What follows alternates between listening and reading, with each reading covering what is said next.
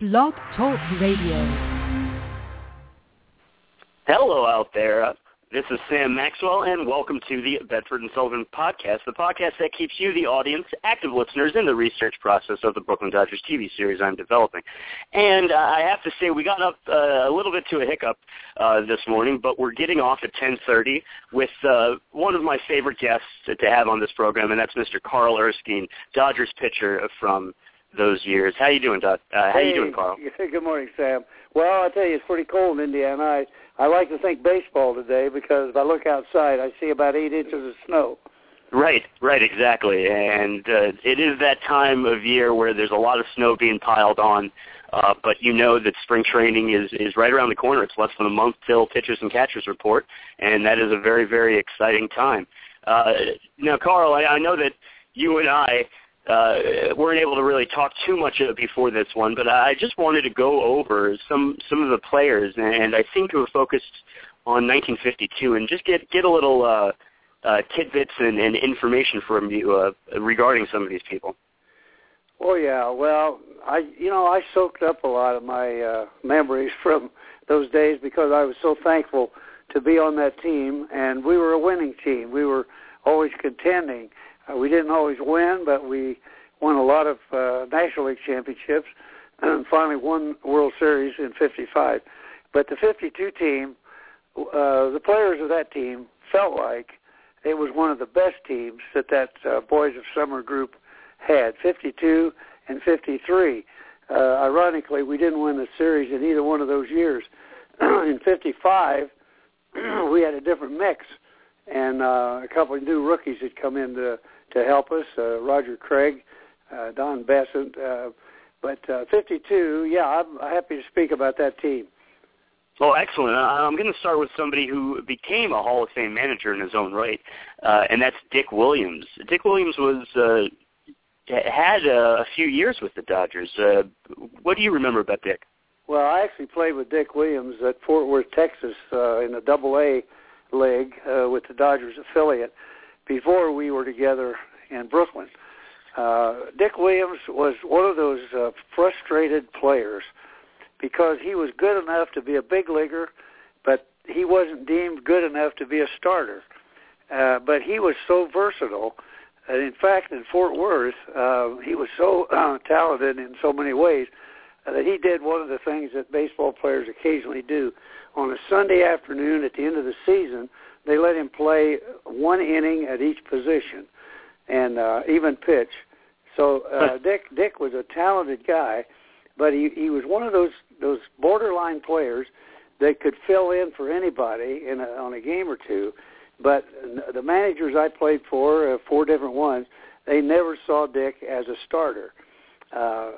Plus, he had a brilliant mind. He was quite a kidder, and he could memorize stuff. And on bus trips and sometime in the clubhouse, Dick was always kind of on stage with his antics. And then he pulled one of the slickest plays in baseball history in the World Series. He was managing Oakland, and Raleigh Fingers was pitching in a critical spot to Johnny Bench, and the count was 3-2, and he went out and talked to Fingers and on the mound, and first base was open. And so when he went back to the dugout, the catcher stood up and held his his hand outside like, we're going to put this guy on. But Fingers threw a strike, and Bench took it for strike 3. I mean, that's a little league play. But exactly. Dick Williams had this broad mind, and he would take a guy like him who was kind of a kidder and a trickster, and and who would have ever pulled that in the World Series? But he became a good manager, and I've never really got close to Dick too much after he became a manager. But he and I were very good friends as teammates, and I was not surprised when he became a very good manager because he had this mind that was always cranking. He was always thinking, and he was always kind of thinking differently than the standard by the book.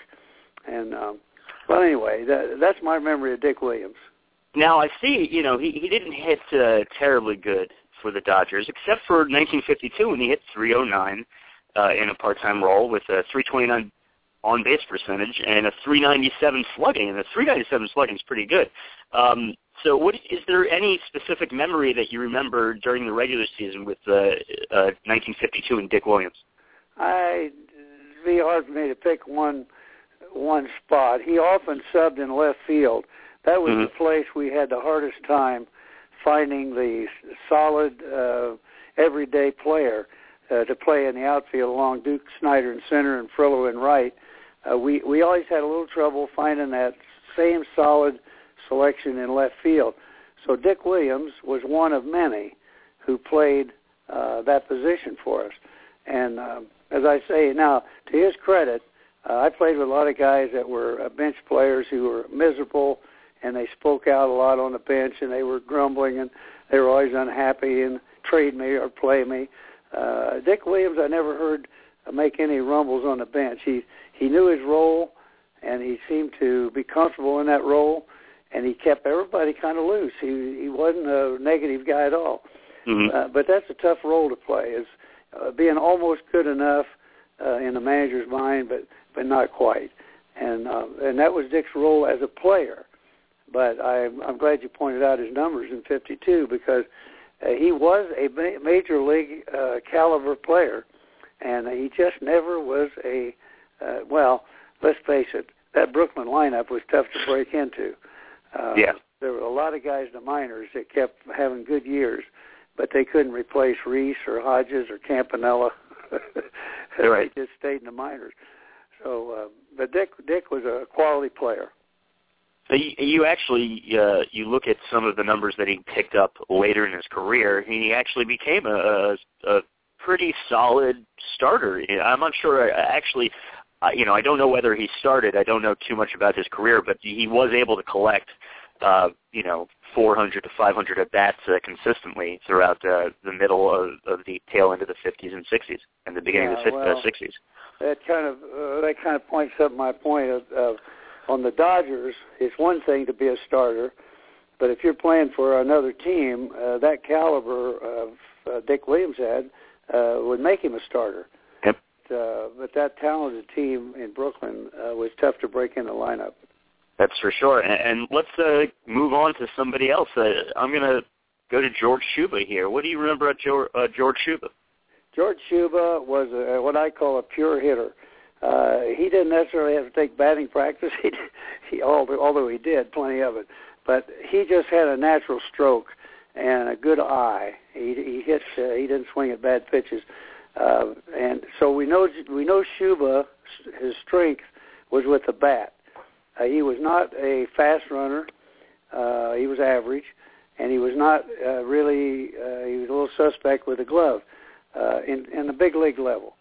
But he was adequate in those positions because he did play. But he would have been the perfect designated hitter, where he only had to concentrate on the bat. But Shuba was a good team player. He was he was a good spirited guy. The story I remember about Shuba was my first day in the big leagues. I joined a team from Fort Worth, Texas, in the middle of the season, July 25th, 1948, in Pittsburgh. And so they put me in the bullpen. That was my first day in the big leagues. They put me in the bullpen, and it was kind of a wild game, and they had 2 or 3 pitching changes. They finally brought me in the 8th inning, I think, with a couple men on, and I faced Kiner. I don't think he was the first hitter, but maybe the second. And faced Kiner, and he hits a sinking line drive to left field, and Shuba was playing left field. And Shuba makes his shoestring catch and doubles Johnny Hopp off of first base to get us out of the inning. So we came in and scored runs in the next inning, and I ended up getting a win. So years passed, and I was at some baseball function, which Shuba was there. And I didn't see him too often in those days. But I went over to George. I said, "Hey, George, did I ever thank you for making that shoestring catch in left field off of Kiner? You got me my first big league win." And Shuba looked at me and smiled, and he said, "I trapped the ball." Exactly. Now, whether he did or I remember not, that story. that was kind of an indication that Shuba was a little bit of a kidder himself. But as I said, his trademark was his bat. And George, we always said, he was one of the guys that, if you think about sports, a hitter, a pinch hitter, is usually not used till late in the game. So he's already had his workout. He's already loosened up. He's been sitting on the bench for 7 or 8 innings, and he gets called on to pinch hit. Well, in my day, there was no way to actually warm up. There was a runway that came into the dugouts under the stands, but it was narrow, and now today stadiums are built to have batting cages down below, and a guy can go down and take swings and be ready. But George could come off the bench cold turkey, and I know as a pitcher, if you pitch to a pinch hitter late in the game, the thing you want to give him is hard stuff. Don't give him any soft stuff. He's up there. He hadn't had any swings. The theory at that time was, and it usually worked, if a guy comes off the bench, you give him hard stuff. Don't soften up anything. And that was the way I used to pitch to pinch hitters, and with success. Now, Shuba was just the opposite. You couldn't throw him a good strike on the first pitch, or he'd have a rip and get a hit out of it.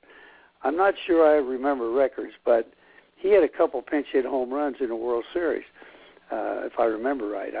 He had a few pinch hit home runs.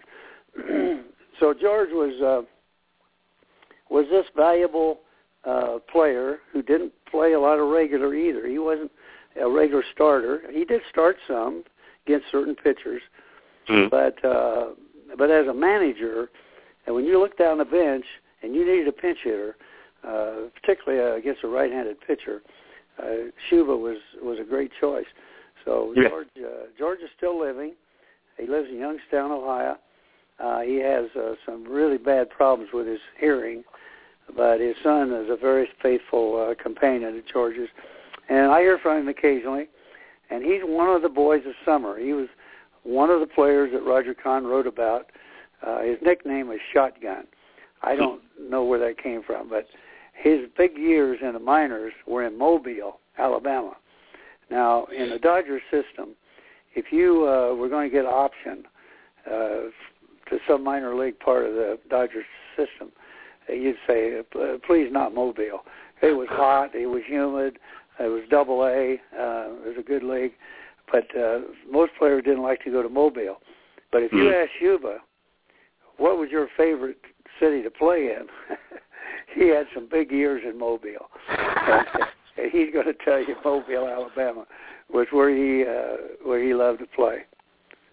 They probably still I'll bet you people in Mobile still remember George Shuba. I want to see what the team's name was in Mobile. That's what I'm trying to check right now. Mobile was in the southern. The Mobile Bears. It looks that's like. Right. That's true.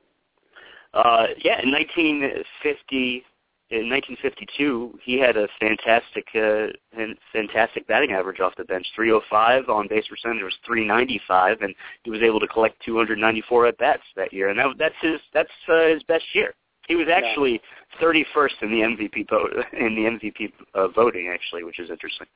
That is interesting. Well, as I say, Shuba had a strength that was very obvious. You know, they phrase things today a little different than they used to.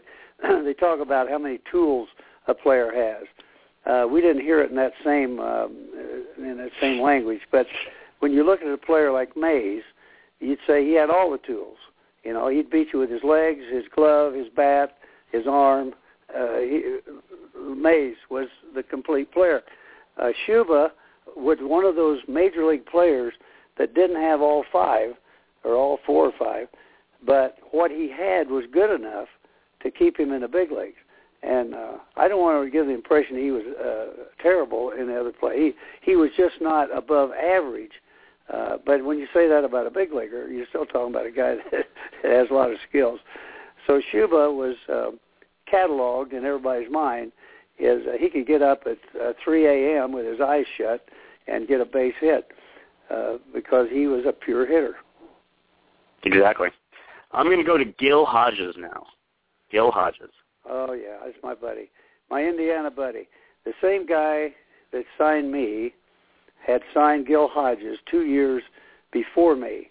His name was Stanley Feasel. He was a scout, Big Ten official, but a part-time Dodger scout. But Gil Hodges grew up born in Princeton, I think, Indiana, was raised in Petersburg, and they both claim him, naturally. But Hodges' dad was a coal miner in southern Indiana. And Gil, of course, went to college, which was a little unusual in my day. A lot of players didn't have any college education in my era. But Gil, I don't know if he graduated, but he went to St. Joseph's College, and I think he also went to Valparaiso a short time. And Gil was a basketball player. His size, he was a tall guy, big, handsome-looking guy, a quiet man. Nothing boisterous about him, but Hodges had a great needle. He had a quiet way of giving you a jab, and it was interesting how he was smart. He was a real smart baseball man, and none of us. I bet if we'd have taken a poll on the Dodgers in '52. Do you think Hodges will ever be a big league manager? Oh, no. No. Gil couldn't say boo to anybody. He wouldn't argue with an umpire. In fact, Charlie Dressen got so upset with Hodges that on close plays at first base, Gil would never argue with the umpire, who's standing right by him. And there'd be an obvious blown play at first base in which we would see the runner call safe when it looked he was obviously out, and Hodges would not argue. So Dressen said to Hodges one day in a meeting, look, Gil, if you will, one time in your life, get thrown out of a game for arguing with an umpire, I'll give you $100. Well, it never happened. Hodges never was a bailer for umpire. But he would drive opposing managers crazy with some kind of a thing he learned on his own. On a close play, the umpire cannot see the ball and also see the foot of the runners hitting the bag. So he has to depend on seeing the runner's foot hit the bag and listening for the ball to hit the fielder's glove, the first baseman's glove. And so Hodges had this uncanny little move that he could steal a play so slick. If it was close, he could steal that play. And I remember Mayo Smith of the Phillies used to just come out of the dugout and do hand flips. He was crazy. Hodges could just steal that play so slick. And he was very, very fine glove man, just extremely talented with the glove. So anyway, Hodges is a Hall of Famer, and he's got to make it sooner or later. He's just too much of a piece of that history. And, they said Pee Wee made the Hall of Fame because he was a long-time fine player, and he also played alongside Jackie Robinson. That's kind of the credentials when they talk about Pee Wee. Well, let me tell you, Gil Hodges played alongside Jackie, too, on the other side. And he was a peacemaker in those early years when confrontations could break out real easy with Jackie around second base, hard slides and all that. And Hodges was quick to be down there pulling guys off the pile, and guys respected Gil so much. Nobody ever threatened Hodges because he's the biggest guy on the field.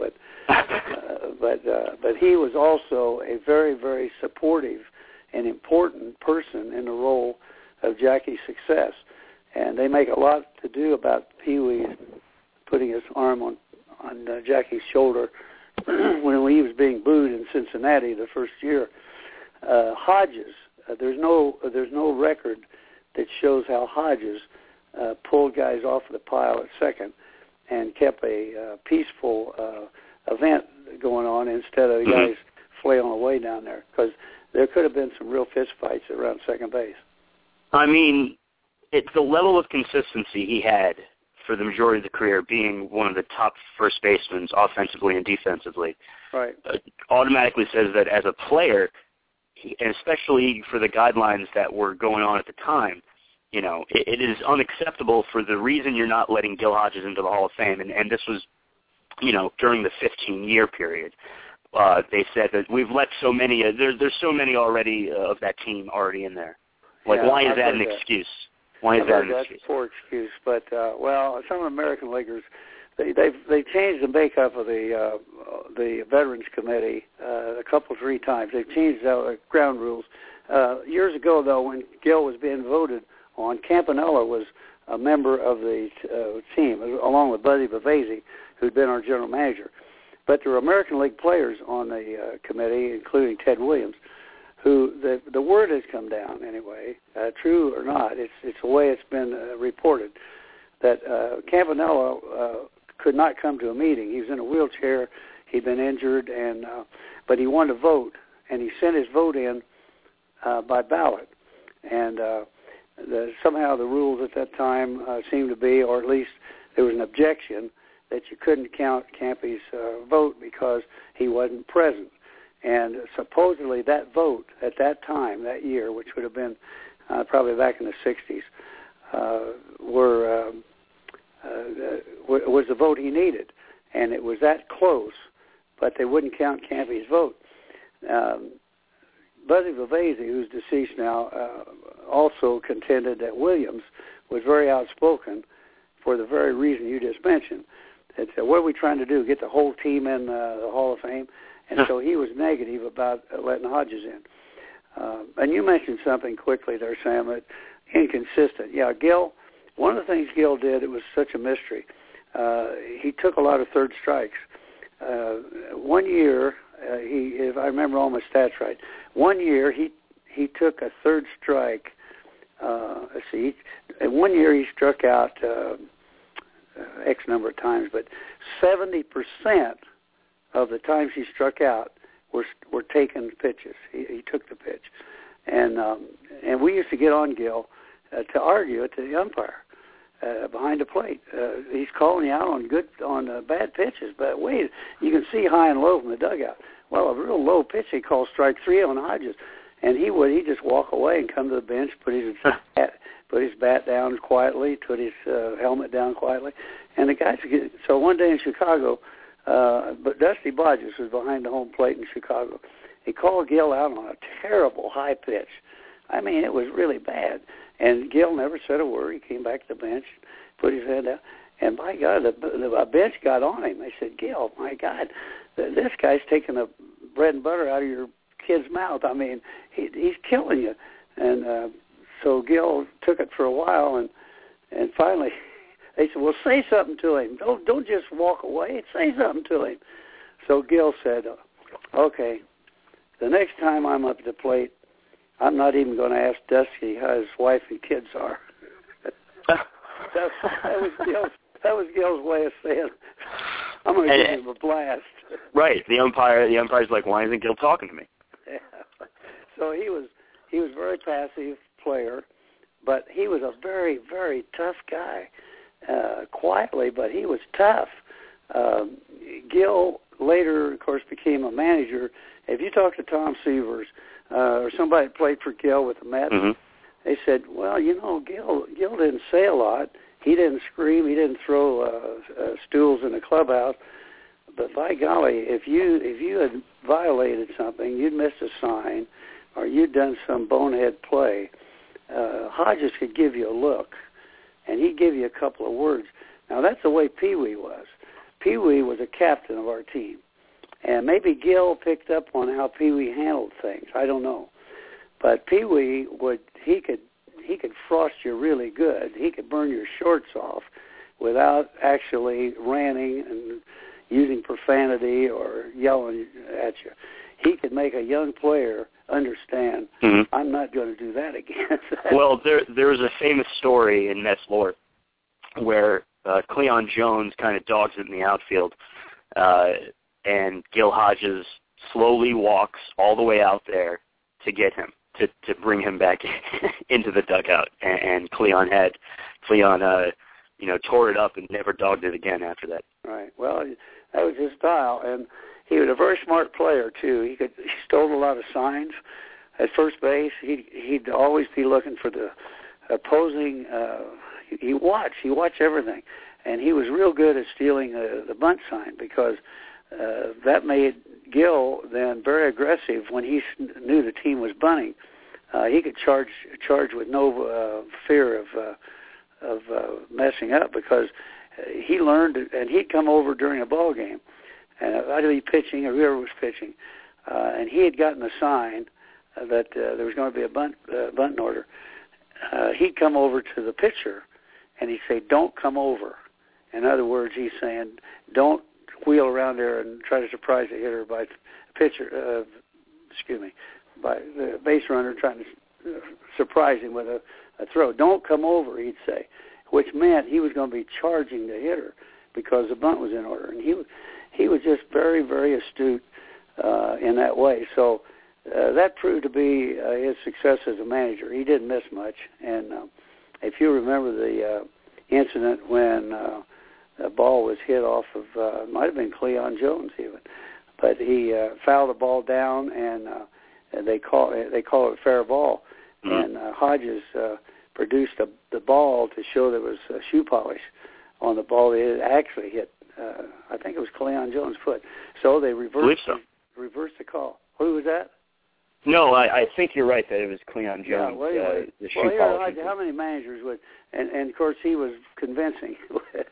and Gil had a lot of respect in the league by the umpire and by the umpires and by the opposing players. Now, it was Cleon, by the way. It was Cleon. It was, yeah. Now, here's an interesting thing. I played in Brooklyn 10 seasons, and I don't care how popular you were. I think I might have even heard Pee Wee booed at one time or another. You're right. He was beloved. He was beloved in Brooklyn. But if you played bad, if you're in love with somebody, sometimes you can say some pretty strong things to them. Right. In a love affair. Well, there was a love affair with the Dodger fans and their players.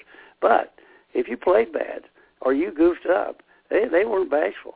And the stands were close, and you could hear them real easy, and they would boo you. And I got booed coming in, walking two guys, walk a run in or something, and my guys, they'd say, get rid of it. Take it straight into the Giants.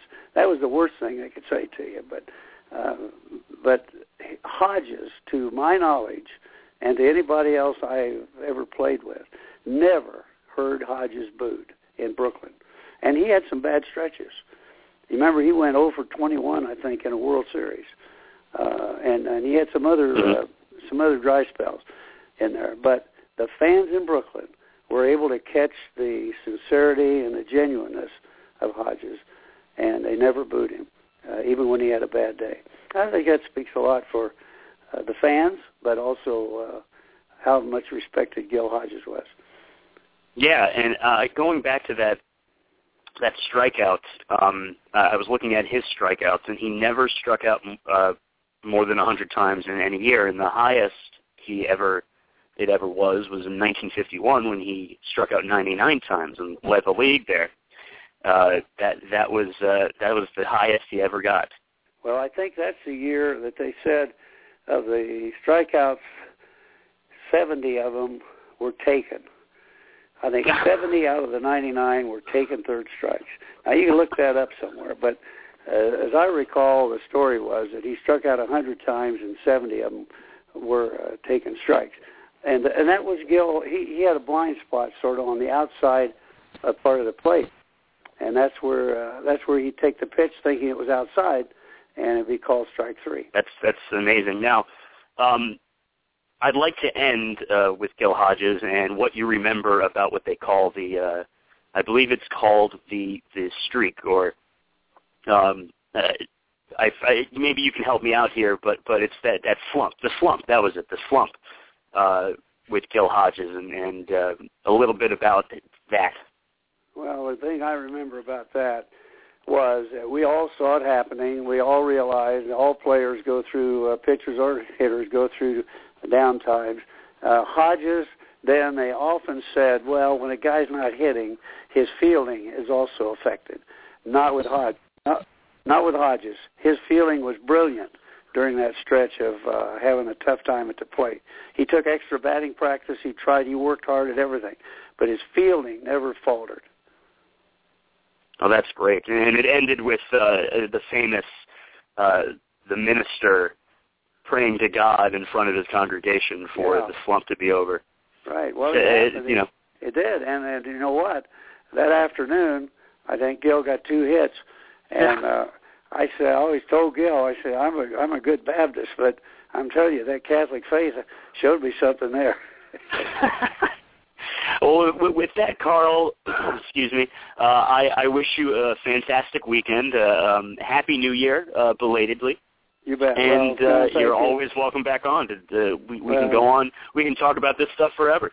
Well, you know what? I admire you for capturing, for history's sake, a tremendous era for baseball and for some of the greatest players, not just baseball players, but personalities and character of the men I played with on that Brooklyn Dodger 1952 team, and in fact all the way through the 50s.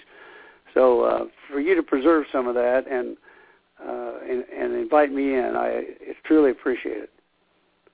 Thank you, Carl. That's our show, everybody. Have a good one. Take care.